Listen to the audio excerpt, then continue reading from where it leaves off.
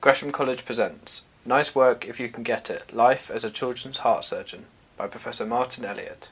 So when I was appointed as Gresham Professor of Physics, I accepted a sentence of 3 years hard labour.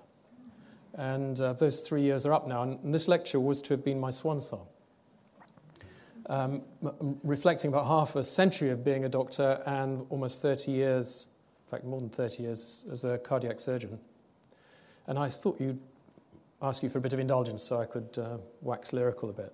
But sadly for you, it's not my swan song. I've agreed to serve another year of my sentence, and so I'm back in the autumn for some more serious stuff. For me, being a children's heart surgeon has been the very definition of nice work. It's been exciting, immersive, challenging, fun, and above all, a chance always to work with young people. My job is to repair congenital heart defects, those that are present at birth and not necessarily hereditary. It's essentially a plumber who repairs biological pumps. But a plumber with a large repertoire. The heart is a complex structure with a number of congenital anomalies which can exist is large. There are over 3,500 individual anomalies and 2,500 things that we can do, little ones that we can fix. It becomes a really interesting job when you add all of those together. And it's a job you can't do on your own. You're just a cog in a large and highly integrated machine devoted to improving the lives of children. It's the epitome of teamwork.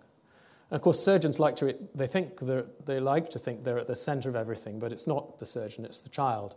Everything revolves around them. Now, actually, the surgeon only meets the child and family infrequently in the course of care. The first time you might meet them is during pregnancy, when someone, a sonographer or a fetal cardiologist, will make a diagnosis that needs a little more additional input from a surgeon to discuss what to do. The second time is after the baby's born, when a pediatric cardiologist will see the child, and if it's an emergency, call in the surgeon to undertake some treatment. Intensive care is usually needed, and so the intensive care team become involved as well. And then at the core of all the activity of most cardiac units is a multidisciplinary team meeting. It's the heart of it. It's, again, the very epitome of the teamwork that we have. The cardiologist and the surgeon meet with everybody else in the team to discuss what's best for the child. A few years ago, the BBC did a documentary at Great Ormond Street. And it was clear from the feedback we got that many of the people who were watching it had absolutely no idea how much time, as a team, we devoted to making decisions about the care of a child. It's not just a cardiologist and a surgeon, it's an entire team. In fact, each child's discussed a couple of times before surgery, once by the whole team and a second time by that team again, immediately before the operation, so we don't screw up. Peer review and quality assurance.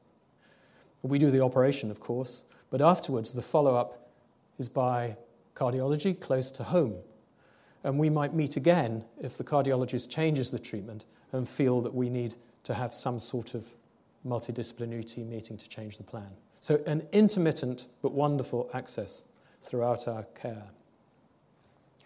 Now, it's nice work for sure, but it's not just nice work because I'm working with great people in one building. It's because I work in the NHS. I've worked all my life in the much bigger team of the NHS, and in my view, it remains one of society's greatest developments. Children have no control over their health, especially those things they're born with. And young families are often at a stage in their life when resources are stretched or limited. I'm really proud to have worked in a system where the care has been delivered free at the point of delivery. It's been a wonderful thing. I've been surrounded by dedicated people giving up their lives for the NHS and for all of these children. And they're doing it for the love of those children and not for money. So let me tell you a little bit of how I got there. After I did my A-levels at grammar school in Sheffield, I went to medical school in Newcastle. I was just 17, having missed out a year at school. I was too young to drink in a pub. except I soon had to break the law because rather naively I bought every book on the reading list and had nothing left. And so I had to go and play darts in the Lisa's Tavern for money at lunchtimes to survive the first term. I did survive the first term, and I did make enough money to do that, but I still can't subtract from 501. I was too young to go in a pub, but I wasn't too young to dissect human cadavers, which I found myself doing within 2 weeks of starting university at 17. It was terrifying and shocking and simultaneously exhilarating. A bond formed between my fellow students around that table and with the generous person who donated their body. I loved the practicality of dissection and its precision, and still think it's a fantastic way to teach anatomy. Most students in medical school these days learn from MRI or 3D printing, and they don't get that haptic feedback, that touch feedback, from which surgeons remember most things, and I think they're missing something. I was really lucky to go to Newcastle when I did. The teaching was outstanding. It was, of course, an accident that I was there at the time. And they engaged us with patients from day one, linking basic science to people. When I was doing that dissection, we were firstly cutting up somewhere called the posterior triangle of neck, which is on the back of your shoulder. Not much happens there, and we couldn't really understand why we were learning it. Until we were taken across the road to the casualty department, where someone had a knife sticking out of that part of their anatomy. And suddenly, you realize why you're doing it. I think I could still dissect that area, and I can certainly still see the face of the man whose neck it was. We were linking together a person with the science, personalizing the care and humanizing the science. And what better way to learn your subject? But my love affair with surgery didn't start in Newcastle. In the summer of my third year, in 1971, I went to America and got my BTA, my Been to America. And I went to Chattanooga in Tennessee as something called an extern, which is like a foreign intern. And a good friend had been there previously and said he'd had a good time, so why not? And I went to do obstetrics and gynecology. Very rapidly, it was made clear to me that that wasn't my natural subject, and I shouldn't be doing it. Instead, I went to watch the activities of an American emergency room and to spend a little time in the children's hospital, and also at weekends to go up to this wonderful river where a movie that I'll show you in a minute was filmed. This experience of being in an emergency room and in America simultaneously was quite extraordinary. It wasn't as full on as ER in Cook County in Chicago, but I saw things I really hadn't witnessed in England. I'd seen poverty in Newcastle, but not extreme poverty. I hadn't seen terrible diet with starvation, and I hadn't seen racism. So, and as well as that, I was exposed to in fantastic music, both gospel and country, as you can see from this film, which with the music has gone off, I'm afraid. The lyrics come back. Which was from a film called Deliverance, which was filmed on that river and released just after I got back to England. It was great to watch all this stuff. The emergency room was staffed by people from all over the world, but it was overseen by medics, most of whom had spent their formative years in MASH units in Vietnam. A little local trauma in Chattanooga was nothing to them. They were confident, able, and incredibly willing to teach. Most importantly, they engaged we externs in the work of the department and taught us core basic skills of the battlefield, stopping bleeding, maintaining airways, and putting up drips. And they taught me to tie knots. They put Vaseline on my hands, then a pair of gloves that were too tight, more Vaseline, and a pair of gloves that were too loose.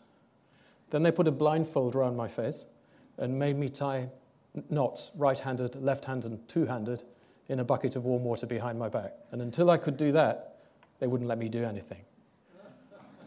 Shortly afterwards, rioting broke out in the streets, and suddenly I was needed.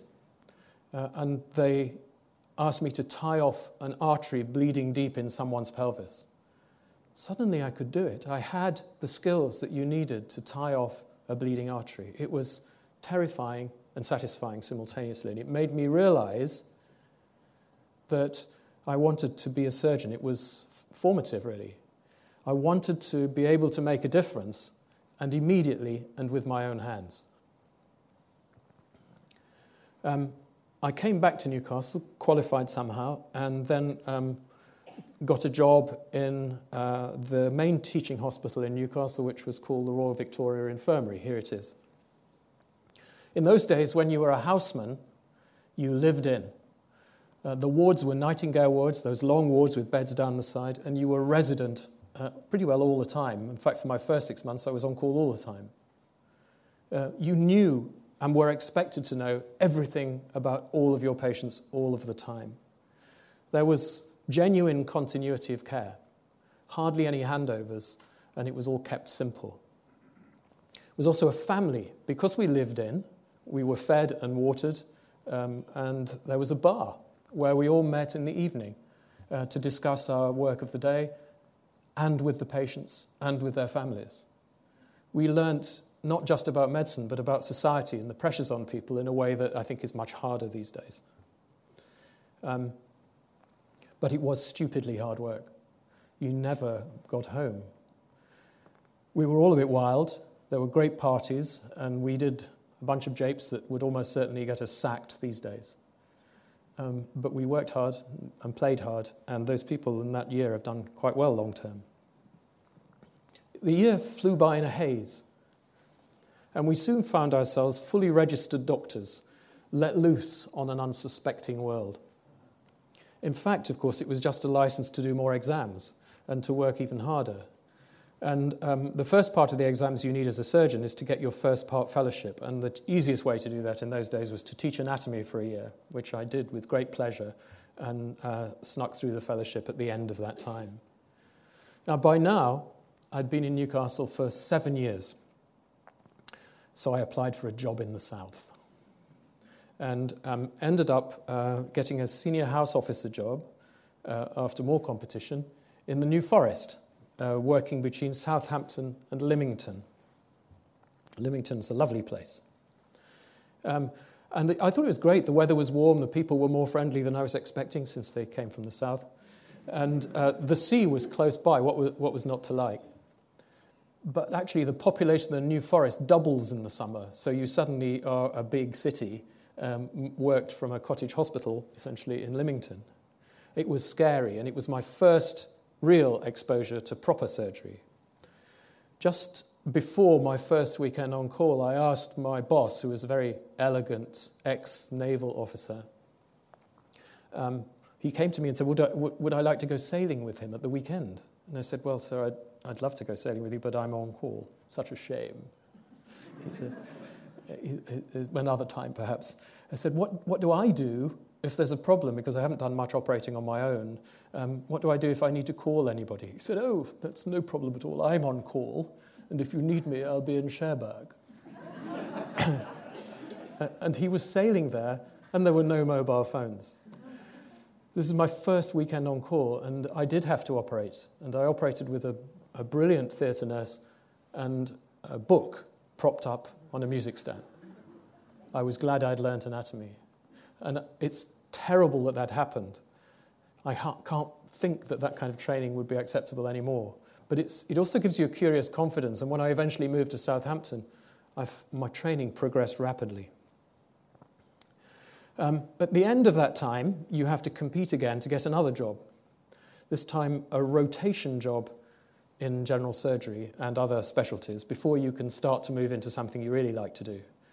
It was a kind of taster called a rotation where you could do lots of specialties. And I did general surgery, A&E, cardiothoracics, plastics. And the job that came up first was in Newcastle. They advertised first because it's very cold up there. And I found myself back in the northeast. I loved the tasters, actually. You get a really good feeling for what excites you. And I thought I'd end up doing plastics. I did almost end up doing plastics. But just after I got my fellowship and before really making my final career decision, I was phoned up by the cardiac surgeons job I'd just finished. And they said, well, would you like to go to San Francisco for a year? which seemed like a cool idea, to work with a chap called Gabodi, who was very famous at the time.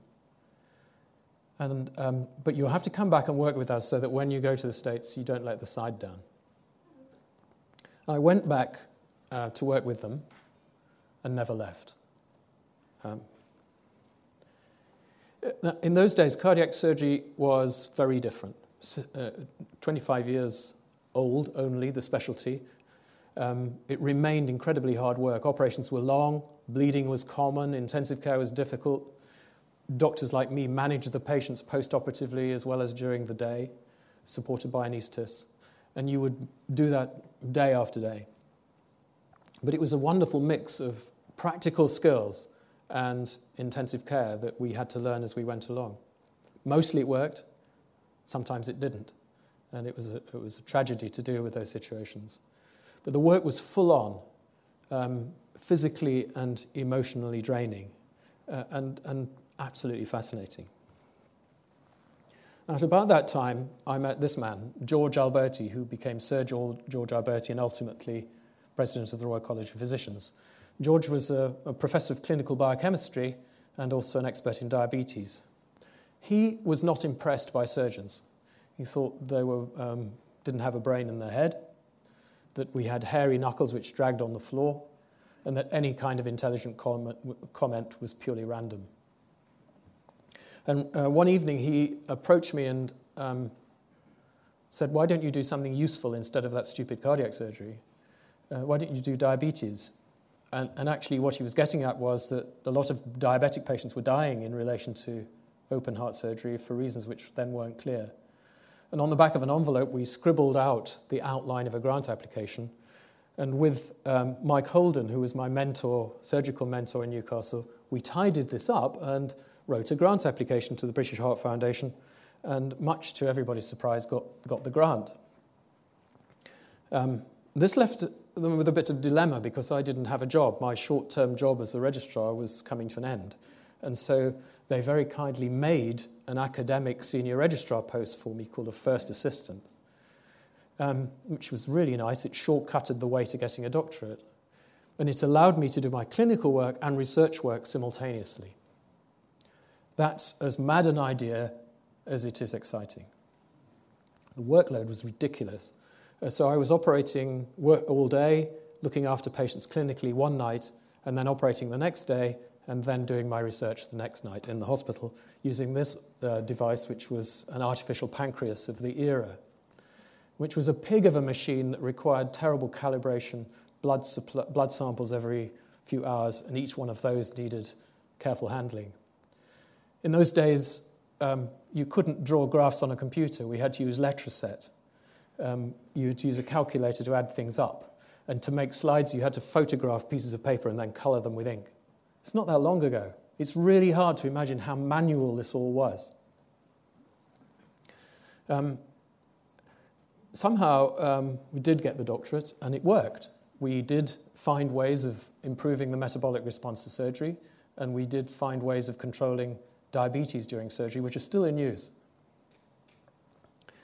And I was doing adult cardiac surgery mainly then. And the most common operation being done in adult cardiac surgery was coronary artery bypass grafting. Here, stitching a vein onto a coronary artery. And I was busy doing this operation sometime and found myself looking at the clock. Because the currency between surgeons at the time was, how long does it take him or her to do a distal end, the far end of this graph? That's how we measured our status between ourselves. And suddenly I thought, this is not for me. There's something really wrong here. I had no idea who I was operating on. I'd forgotten the patient. I was only interested in the time it was taking. And it was a very, very important moment. That wasn't why I joined medicine. I wanted to do something where I could care. I was lucky again to be working with Mike, who had a mixed adult and pediatric practice, and he introduced me to the weird intricacies of congenital heart disease, where you have to mix form and abnormal form and function and abnormal function and try and put them together in 3 dimensions and with long-term physiology. Intellectually and physically, the most wonderful thing, but you had to relearn everything about the heart. At the end of that time, it also became clear that whilst I was happy doing congenital heart disease, I wasn't seeing enough in Newcastle. It was a small centre, and to see all these rare things, you needed to be in a bigger place. And they helped me apply for a post in Great Ormond Street, where I went when I was now 33, in 1984. And it was an interesting experience. Most important part of it was having to be humble. Great Ormond Street had long been famous for a close working relationship between surgeons and cardiologists, and all the decisions were made in a multidisciplinary team meeting, which in GOS they call the JCC, or Joint Cardiac Conference. I really remember my first one. Cold January day. A room packed in a porter cabin where we used to have our offices. And everybody in the room I knew from the medical literature or from the books they'd written, and the room was also full of international experts and visitors. And there was this air of confident expertise. And hardly anyone was English, least of all from the north. And I was terrified. And my feeling of insecurity wasn't really helped by the fact that I didn't understand anything about the first 3 patients that they presented. And everybody else seemed to be absolutely fine with it. The 2 other fellows who were there with me at the time, one was from America and one from Canada, they both got it and understood everything was happening.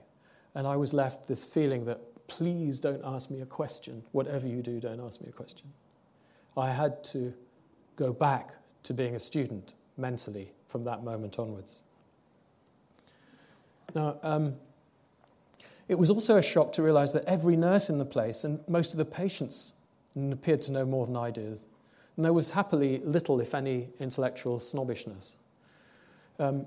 David Wensley and Tom Carl, who were the 2 people with me at the time, taught ourselves a huge amount, a lot of it in these 2 institutions, which are the pubs around Great Ormond Street, and suddenly realized that everybody struggles with congenital heart disease. It's really, really hard to learn, and everybody learns at a different speed. Everybody learns in a different way, and there's no such thing as a stupid question.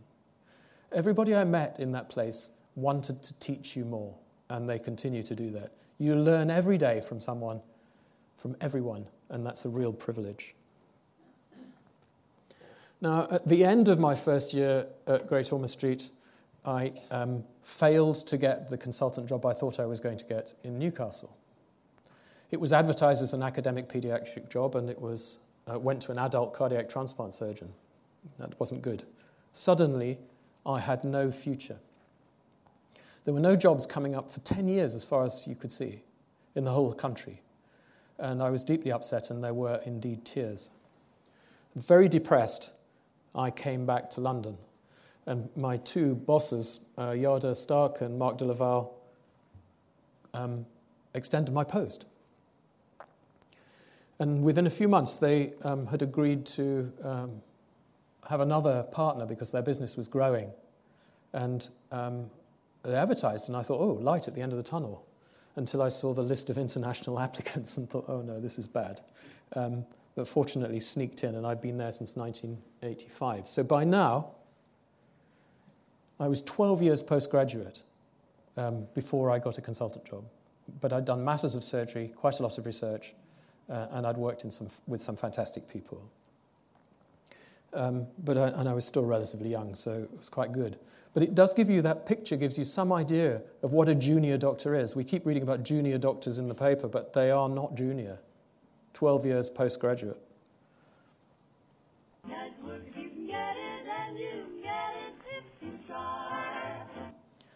This is not a job if you don't like children. And to be able to work with children is a great privilege, despite what actors say.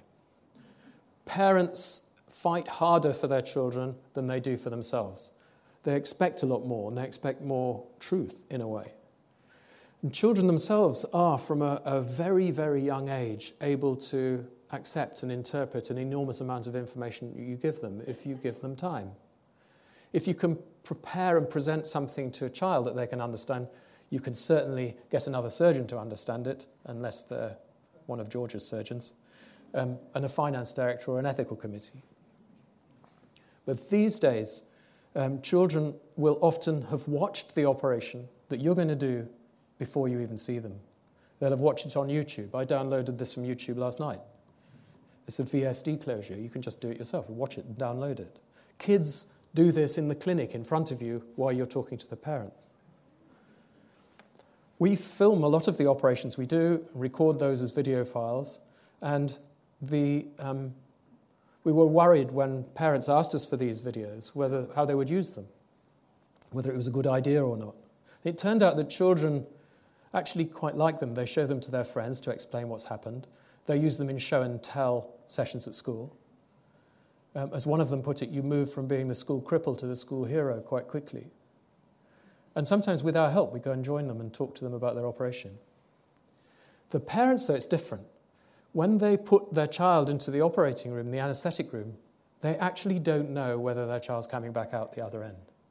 And by giving them a video recording of the operation, it turned out from the psychologists who were working with us that we were actually replacing lost time.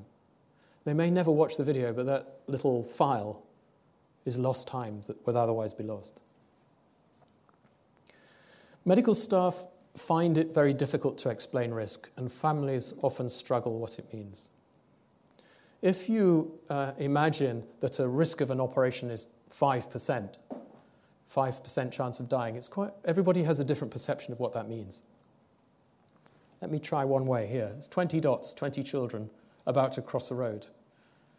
A 5% chance means one of them's not going to get to the other side, but we don't know which one. The one gets squashed in the middle of the road and doesn't survive. You don't know what it means.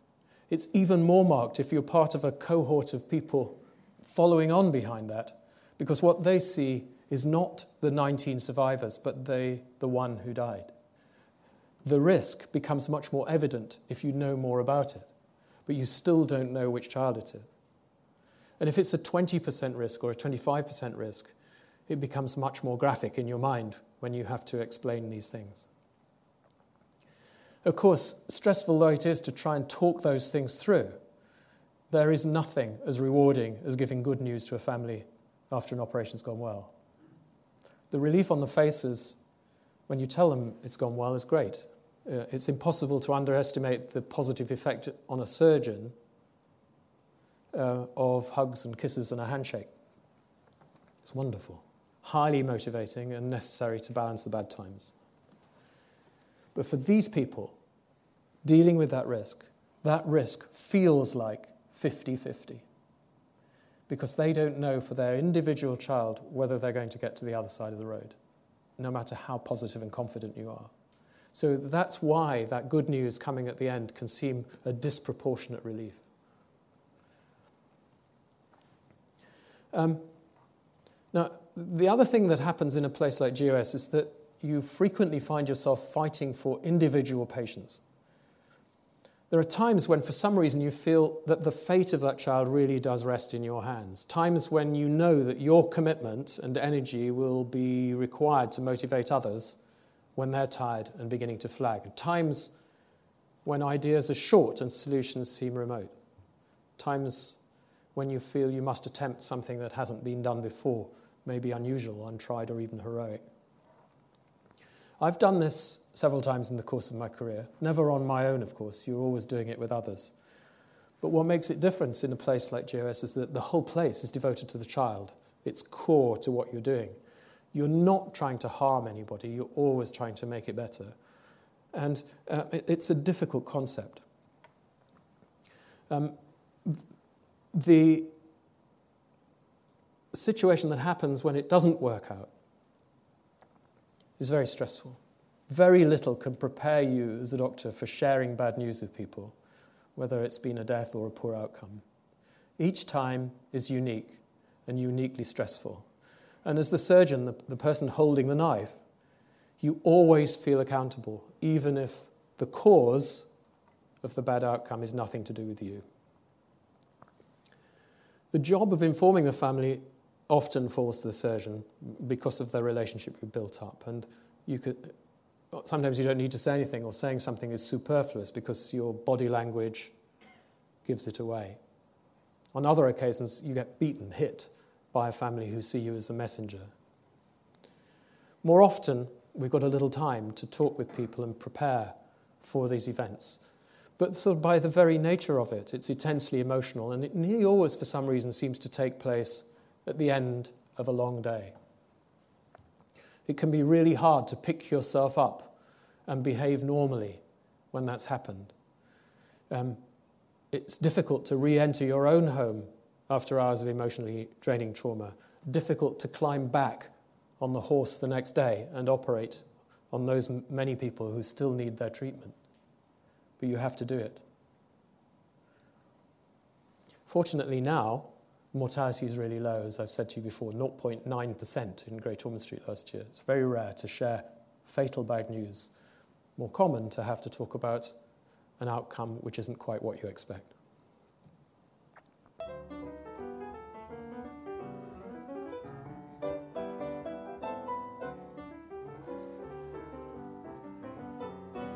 Just allow me to have a little drink.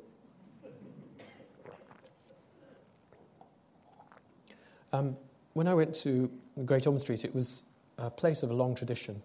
J.M. Barrie and the Peter Pan legacy, Charles Dickens. And I arrived there in January 1984, just after this man had abseiled down a wall.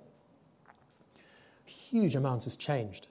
New operations, new treatments, technology is improved, post-operative care is radically different, places full of new buildings, and now they're in colour. And in those days, patients were taken from the operating room not to a modern ICU that you might see from TV, but to a narrow 3-bedded ward off a corridor in a 1930s building. And the patients were on old-fashioned beds. The monitors were oscilloscopes, where there was no stored image, and pressures were measured as columns of fluid. It was extraordinarily difficult. The fluids, the drugs we gave were on little roller pumps. You were not syringe pumps. Now, the lady who ran this was called Adelaide Tunstall, is called Adelaide Tunstall. She was a woman of formidable intelligence, and she seemed to understand everything about congenital heart disease, made me feel completely inadequate. But she was extraordinarily modest, and she was firm, authoritative, clear, concise, and in the most effective way didn't take any prisoners. We had to exceed her standards, which were based on the needs of the patient, of the child, a commitment to excellence, and a devotion to a wider team. It was the best lesson in leadership I've ever had. In those days, we did a lot of stuff at night. That's night. And I didn't see much of it because I was inside. But when children had an obstruction to the outflow of one or other side of the heart, they needed surgery immediately because the ductus arteriosus, which shunted blood between the two, closed shortly after birth. And we had no means of keeping it open, so you had to operate during the night quickly. And they were sick. And the whole team, the consultants, anaesthetists, everybody came in and operated on these very, very sick, tiny babies. They came in to teach us and could give us confidence that we could manage these cases. It was very scary. But then something came along that totally changed us. And this was a drug called prostaglandin. Probably the thing which most has changed the surgeon's life over the last 50 years. This drug keeps the ductus arteriosus open, the duct, I'll call it. It keeps the duct open so that it bypasses any obstruction on the way out of the heart. You could infuse it into babies and they would get stabilized before you operated. And mortality and complications fell really quickly. And that, together with important advances in anesthesia, in bypass and in surgery itself, allowed us to move towards repairing babies shortly after birth on bypass. And we surgeons got more sleep. The cardiologists and the intensivists had to get out of bed at night, and this seemed like a huge improvement. The other side effect, though, was that the operations we did during the day were on smaller babies and became more complex. Everything has improved since, from there to a modern ICU, and I wish I could tell you all about those improvements. Now, earlier I mentioned that my time as an SR at GOS with David Wensley and Tom Carl, the two overseas fellows. David was an intensivist, not a surgeon, the first time there'd been one.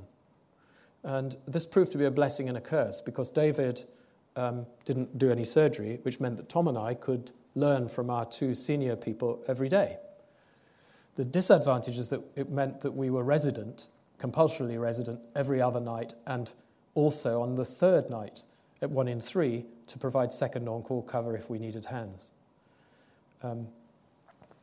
Mark and Yada also made it possible for me to carry on with my research from Newcastle, and fitting this in was difficult.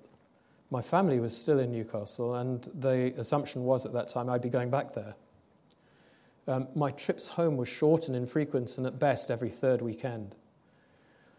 My 2-year-old son was convinced that I lived here, because that's where they used to drop me or see me when I came up to see them. And even when they eventually moved to London, I was only home 2 nights in 7. Times have changed.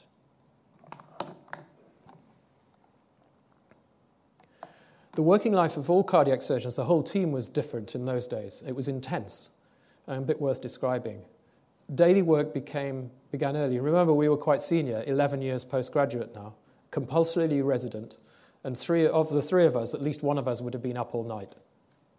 The 2 consultants were both incredibly early birds and absolutely obsessional about their patients. One of them went swimming every morning at 5 o'clock in this pool, and then came to GOS afterwards to check on his patients.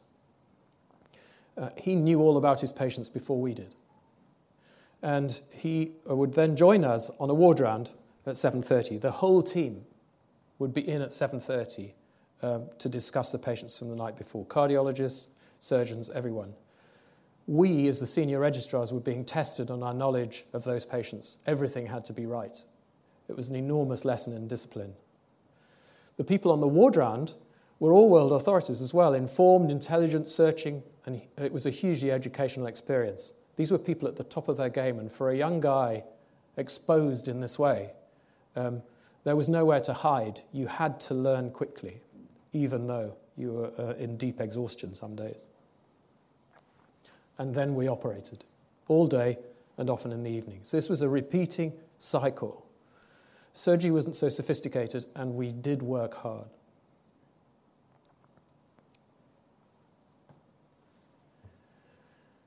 However well you think you've been prepared for life as a consultant, there's one thing that still comes as a shock. And it was the same shock that greeted Harry Truman. The buck stops here. You suddenly realize that it really did, that you were there to solve problems that everybody else was struggling with. And you were conscious that at an MDT meeting, you were being watched to see how good your decisions were and how you stood up to the strain. I vividly remember not long after I was appointed, I just finished pontificating about my cunning plan for a patient when I heard a strong New Zealand voice from the back of the room pipe up saying, "Oh, I've never heard such a load of bloody rubbish in all my life." And that was this guy, Sir Brian Barrett-Boys, who was a doyen of cardiac surgery and actually written the book. It took me months to get my street cred back, as you can imagine. And again, teaches you the right moment to say what you think, the right moment to be reticent and to be confident about what you need to know. Now, a few years ago, I gave a lecture called Learning the Violin in Public in Basel. And it was about how, as a surgeon, you're not just being expected to make decisions, but you're expected to operate, and you're expected to operate in public, in the operating room. You're watched by everyone with equal intensity. Every piece of fingering, every false note is seen and remembered. Now, I was working with really good surgeons, and as the new boy, I was very keen not to let the side down. And the other thing, perhaps, those of you who don't know anything about cardiac surgery may not know, is that you're operating against a clock. You're operating against a time limit, because you can't stop the heart forever and ever. You have to stop it for a period of time and fix it as fast as you can, within an hour, hour and a quarter. So you not only need to be dexterous, but you also need to have good decision-making, excellent communication with the team, and precise technical performance. Of course, sitting across behind the towel is the anaesthetist who's seen it all before and worked with the best. usually people with great sense of cynicism. And you could tell how well you were doing by the air of confidence or otherwise that they exuded. And the sudden presence of one of your seniors in that space behind you would tell you that the anaesthetist had become a little worried about how you were getting on. And I used to think that might make me feel a bit paranoid, but actually I think it reflects a really, really good team, that everybody is caring about that patient and they're bringing the right help at the right time to make sure the child does well. Now, the quietest time of a surgical consultant's life is immediately after appointment. You've got no personal caseload and you don't have a reputation. And this hiatus in my life allowed my seniors to send me off to America. And I went to Boston, Philadelphia, Duke University, Birmingham, Alabama, and Loma Linda to learn some stuff, to work with the greats. And they treated me not as a student, but as an equal, because I was now a consultant at Great Ormond Street. It was fantastic. I saw the same operations that we were doing done in several different ways, and some new ones. I learned there are many ways to skin a cat. But it was another 3 months away from home. No mobile phones, no Skype, no internet in those days, and my children were 3 and 1. I had to deliver lectures in each place I went to. At horrible times in the morning, Americans work stupid hours. And I was subjected to terrible questioning on Saturday mornings at 6, which were very stressful. I saw the good and the bad sides of American medicine. Again, the extraordinary poverty and the huge wealth and investment.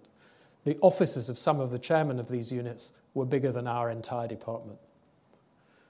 But what I learnt there has stood me in good stead ever since.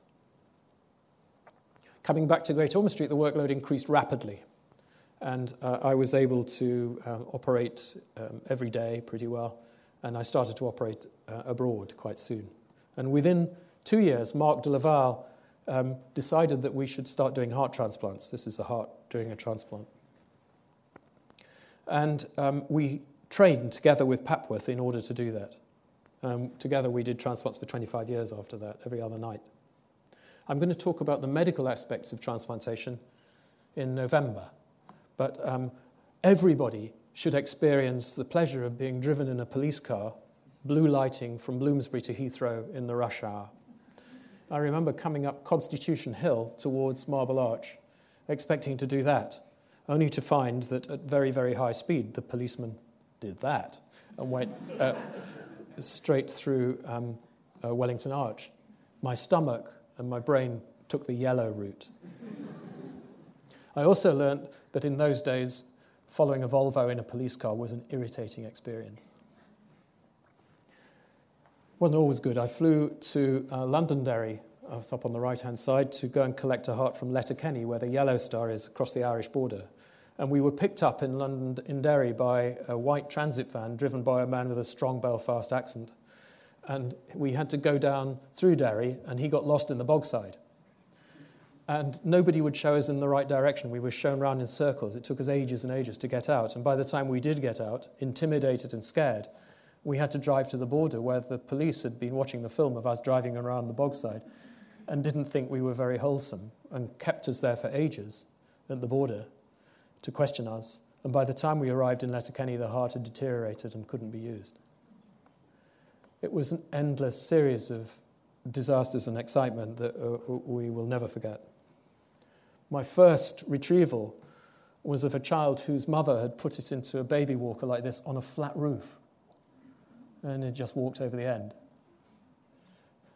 Shortly afterwards, I went to a hospital where the child of the senior manager in the hospital had been buried alive in the sand on the beach, and he'd only found out by showing somebody else around the casualty department that this had happened. You never forget these stories. It serves to remind you that when you collect the heart of someone who's died, you're collecting something that is precious, belongs to someone, and you have to treat them, the heart, and the recipient with infinite respect. Now, I've sort of mentioned on-call quite a lot, but one of the fascinating things as I've grown older is I've realized how few people actually get what it means. Your neighbors and friends don't really understand. there's a sort of general perception that it's like a phone call or advice, but much more often when you're called, you actually have to get up, go in, and be there for days or a weekend without anybody knowing. And the phone goes. What time is it? And all you ask is, what time is it? What time is it? What time is it? And anybody here who's ever been called at night, the first question is, what time is it? My son Toby once said, when he had an unpleasant but not serious illness, you have to be on a ventilator for Martin to think you're ill. And that still tears me apart inside. It is really important for anyone entering to this field to realize that your family are part of the work, however unwillingly. You will often be absent physically or mentally. Things are kinder now. Rotas are kinder. Junior doctors only work 48 hours when the slides I showed you earlier were 110 or 120 hour rotas. Prostaglandin keeps us in bed. Shifts are different. There are intensivists and there weren't. Technology helps, not least because of the mobile phone means you can walk the dog. You couldn't do that in the old days. And data can be transferred through the cloud. The consultants still have to get out of bed, although less frequently. But when they do, they have to be obsessional and precise in action and communication. The operations are largely the same, but the results are so good now that for them it's a different kind of toughness. They have to perform from day one at a very high level, and some surgeons struggle with this. It's a huge pressure. I've been lucky enough to work in an institution which has a relentless pursuit of excellence and has always been open to ideas. It's joined at the hip to another academic institution, but the patients who come here often say the same thing. It was a relief finally to arrive in a place where people were carrying out research and doing new things. The child first and always. We're joined at the hip with the Institute of Child Health at UCL, a living bond between research and clinical practice. Hospitals where research is routine are safer and more effective. People are gathering information and delivering improvements. It was an interesting discovery to see that Great Ormond Street and the Institute competed internationally with hospitals like Boston Children's or Melbourne or Toronto. So you suddenly felt you were playing in a team in the Champions League. And that internal competition was very good for delivering good outcomes. Research challenges conventional thinking. It improves record keeping and accrues evidence. Follow-up is more detailed, and almost always the outcomes in that institution are more visible. Research should be done. The other thing which has been great is that it's an incredibly small discipline. Everyone in the business knows everyone else internationally. And for years, I was the only English surgeon at Great Ormond Street. Our fellows came from everywhere around the world. And like my peers, I've operated on most continents, lectured all over the world, and feel privileged to have done so. It remains one of those specialties where you can still become a proper expert in a tiny part of it and be needed and help wherever you go. That's a huge privilege. You learn and you teach and you learn throughout your life. You never stop learning and you never stop teaching. Which brings in the question of how do you actually train nowadays to do this? It's an interesting problem because surgery remains a craft involving a significant amount of dexterity, haptic memory, and three-dimensional understanding. And traditional surgical training requires you to assist the teacher. Now, the teacher, the surgeon, is on the other side of the operating table, on the right here, and the assistant's on the left. But actually, they see something different. The surgeon sees the inside of the heart from quite easily. The assistant can't see what the hell's going on because there's tissue in the way and you're leaning over other people with lights on their heads.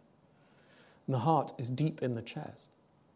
Reconstructing what's going on in your head is difficult and dangerous. In music, here Alfred Brendel and Kit Armstrong, the music, the pupil chooses the teacher that suits them. In surgery, this is rarely the case. It's usually the teacher that chooses the pupil. And that can sometimes lead to difficult clashes in style. In my experience, particularly, I had one brilliant young surgeon who came to train with us at Great Ormond Street who just didn't physically get on in the operating theatre with one of my colleagues. Nothing wrong with him intellectually. But it was nearly a career-ending clash. And after a bit of toing and froing, that young surgeon ended up working with me, and our surgical styles meshed perfectly without words. He ended up getting a consultant job at GOS before going back to the States to lead successfully a major unit. The physical and personal operating styles are important and a key part of training and shouldn't be ignored. All training schemes need to be flexible, and I think there is something about at senior level in specialties that should allow you to select your teacher.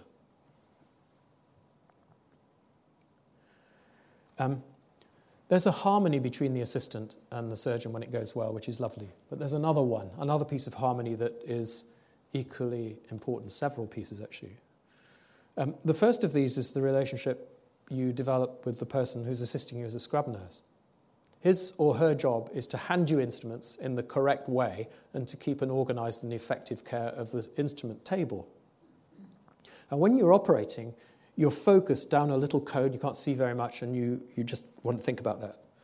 So your instinct is to put your hand out and get an instrument put into your hand, which is the thing you need next. Now, a great scrub nurse, and I've worked with some really amazing ones, is looking over your shoulders, seen enough of those operations, and knows what would help you. We'll have a selection of 3 or 4 things and choose the right one. When it works, it's a silent and beautiful, exquisite ballet. There's an old saying that says, "Don't give me what I ask for, give me what I need." The great scrub nurses and the great surgeons working with them never speak. They just know. And it's for any surgeons in the audience, I think they will recognise the huge pleasure of that moment. The second person in cardiac surgery that you have a strong relationship with is the perfusionist, the man or woman who runs the heart-lung machine. These are vital, clever, and highly practical people. They're the best problem solvers. We used to joke that if you ever needed to escape from a German prisoner of war camp, they would be the ones to design the tunnel. They'd know how to hide the earth, and they'd get hold of a German uniform or a false passport very easily. They make the patient safe, and they have the leadership skills to dominate a room if they have to, which they do sometimes. The next flux of leadership and relationship is with the anaesthetist. Now, the anaesthetist doesn't just keep you asleep and take the pain away. The anaesthetist manipulates the physiology to get the best performance out of your heart and lungs, and indeed your brain these days, during an operation. They adjust everything that they need to in this screen that you can see here, from drugs to ventilation and to monitoring equipment with an echocardiogram these days. A clear, decisive support from the anaesthetist who will boss you when they need to boss you makes your life much better. I want to finish by talking about management, which may come as a bit of a shock for those of you who thought you were going to have more blood.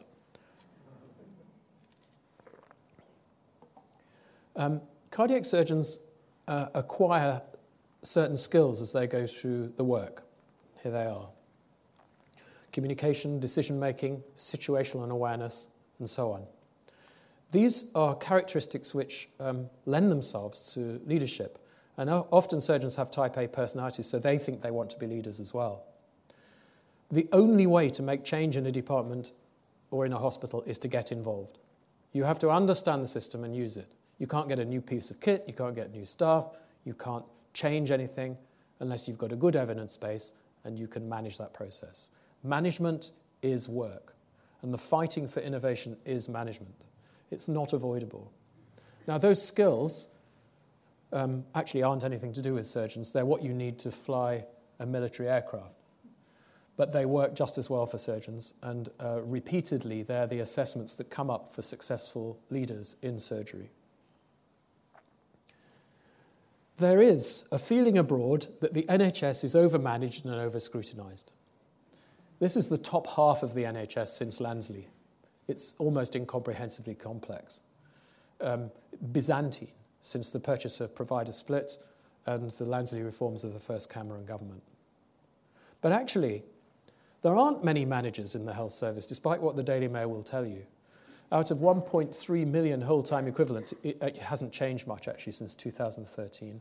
Only 3% are managers, and 9% of people are involved in local administration of a hospital. 10% doctors and nurses, 30% of the workforce. It's not a very big thing. If you're running a company, that's quite a small proportion of the business being involved in management. Many doctors are good at vision and quite good at strategy, but a lot of them are hopeless at how hospitals actually work, particularly about flow or process. The managers in hospitals are highly intelligent, utterly dedicated, and grossly undervalued in my experience. They are usually desperate to improve the systems in which they work, but spend most of their time feeding the beast of that upper layer of the NHS with information in order to guarantee that budget flows. The IT that they've been given is not fit for purpose. And so they're left running around in circles, dealing with problems which are really quite difficult to resolve. Managing the cardiac unit, which I did for a long time, was one of the hardest jobs I ever did. You don't get paid anymore for it. You had to really learn how to understand and work with all of these difficult problems. I'd love to talk to you about what I'd change in the health service, but there isn't time. Just one thing is that when you're managing a department like that, always hire someone better than yourself. That's the best thing to do. I became medical director at Great Ormond Street, and people said I'd crossed to the dark side. I became, without changing my views, an enemy to some people. And it saddens me to hear that dedicated managers being criticised by intolerant doctors or by the media. The current system is not the design of people working in hospitals as managers.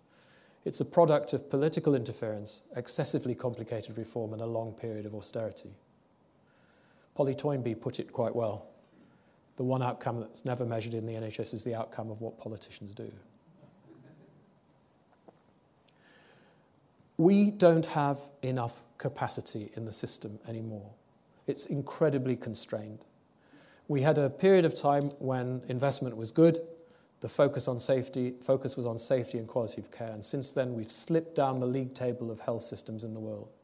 Not enough investment. I'm proud that Great Ormond Street has maintained high quality throughout, but our staff are exhausted, and it becomes more and more difficult to cope. Cost savings are always possible, but the processes need to be right to do that. We need spare capacity and rested staff. We desperately need more ICU beds and more operating room space, and more efficient processes. Yet we're increasingly reliant everywhere on charitable funding, which I think, when we're talking about our children, should not be the case in a wealthy, modern, and ambitious society which cares about its future. This has been an amazing job, and I've got few regrets about it. But things have changed. The glamour, the excitement, and the perpetual innovation have calmed. I asked one of my younger trainees what advice he would give a new entrant to the specialty in choosing paediatric cardiac surgery. His reply was interesting, and if you forgive me doing something that you're told not to do, I'm going to read these slides out. It's the one thing in work, if it is the one thing in work that makes you happy, the one thing that makes you get out of bed on a cold Monday morning, then do it. But if there's something else that makes you equally happy, or even just a bit less happy, do that instead. The relationships have changed. You are now much less respected as a surgeon. You're more managed, more controlled by others. The pressure for perfection is massive, and every minor error is scrutinized, often by people who haven't a clue how hard it is to do what you do. Anyone doing this surgery understands how tight the margins are. Placing a stitch just less than a millimetre away from the ideal place may have devastating consequences. This is surgery which demands a very high level of technical skill and the ability to perform that skill under scrutiny and against the clock. It's tough, yet you're paid the same as a dermatologist who never gets out of bed and has much less stress. On top of that, there are so many system problems, particularly with the lack of capacity to meet demand. And this is the bit that I think rings true, that you have to spend half your time managing disappointment. This must be a growing perception. There are hardly any UK trainees entering the discipline. There's an overall shortage of applicants. And I think these people are searching for more normal lives and some equally exciting medicine. This audience has heard my views on this before, but I'm happy to state them again. If you want to achieve an appropriate work-life balance for people who do paediatric cardiac surgery, then they must work in fewer, larger centres, with enough staff, where research is fostered, and where time is made available and support is continuous. Training must be more sophisticated and include more simulation, and we have to concentrate on our staff if it's going to remain nice work. For me, it has been the perfect job and a great privilege in every way, and working in a children's hospital is way more fun than working in an adult hospital. There's a natural human need to make life good for your children, visible every day in the dedication, cheerfulness and goodwill of all the staff I've ever worked with. What's not to like about sitting and playing with a child in the middle of the day, seeing them smile and helping them understand what's happening? They are a raison d'etre. A child's smile, a tear or searching question will always ground you and daily remind you of why you come to work. It's an important sign of a civilized society to care well for its children. They are our future. As Michelle Obama put it very clearly last week, we need everyone to care deeply about our kids. This is a philosophy which seems to me embedded in Great Ormond Street, and I strive to make the children as happy as possible. I very rarely see an unhappy child as I walk around that institution, and I'm really proud of that. These are the very staff at Great Ormond Street who do it around you, who make this job nice work, and I can't thank them enough. These Gresham lectures have given me an opportunity to reflect, which few have the privilege to do, and I hope that they've drawn your attention to some of the issues in the field which I think are important. In this lecture hall, I've met families whose children I've treated, and some of the babies I've operated on, now adults, have come up to me at the end and said thank you. It's been incredibly moving and an immense pleasure, and I can only thank everybody who supported me, my family, of course, but all the staff at Great Ormond Street Institute and Newcastle, too many to name. They know who they are. But I would not be here now if it weren't for the children needed someone to repair their hearts. And I was lucky enough to find that I could do it. That the children and the families have trusted me to do so has been a real honour. It really has been nice work, and I got it. Thank you very much.